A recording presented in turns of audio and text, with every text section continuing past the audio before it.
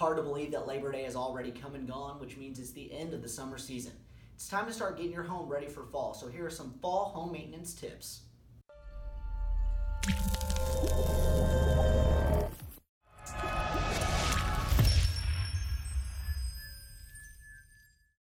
Number 1, care for trees and shrubs. If you have a lot of trees and shrubs on your property, the most important thing that you can do is start trimming back anything that's dead at this time of year.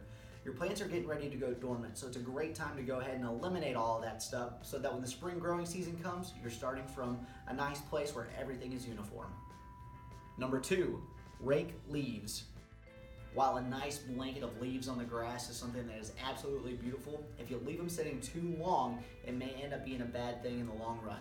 If snow comes and covers the leaves and they sit there all winter long, there's a really good possibility that your grass won't start growing as nicely in the springtime. Number 3, clean gutters and downspouts. After the majority of the leaves have fallen off the trees in your neighborhood, that's a great time to get up there and clean out your gutters and downspouts. Having a lot of leaves in there, clogging those up can really cause a lot of damage when the spring rains start to come, because water can pool in your gutters and kind of back up onto the roof, causing damage to the decking and even the shingles. Number 4, make exterior repairs. During the fall months, it's a great time to walk around your property to see if there's anything outside that needs to be taken care of. It's also a great time to get that work done because it's not extremely hot outside and there's a lot of contractors who may be slowing down as the summer months start to wane. Number 5, seal gaps around your home. Mice are able to crawl through tiny little holes anywhere around your house. With colder weather coming, it's time to go around, see if you have any, and try to seal them up as quick as possible, because when crops are coming down and the weather gets colder, they're looking for a place to hide. Number 6, prepare for winter safety. When everything is covered in ice and snow, getting from the driveway to the front door can be quite the task.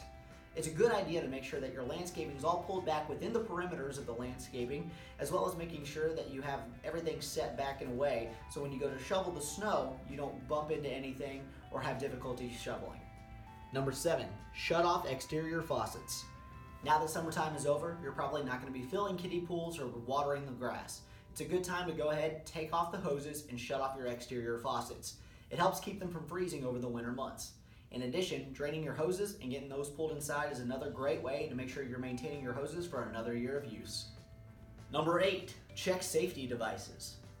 Now's a great time to check the expiration date on your fire extinguisher and also make sure all the batteries have been replaced and your smoke detectors in your home. Number 9, clean dryer vents.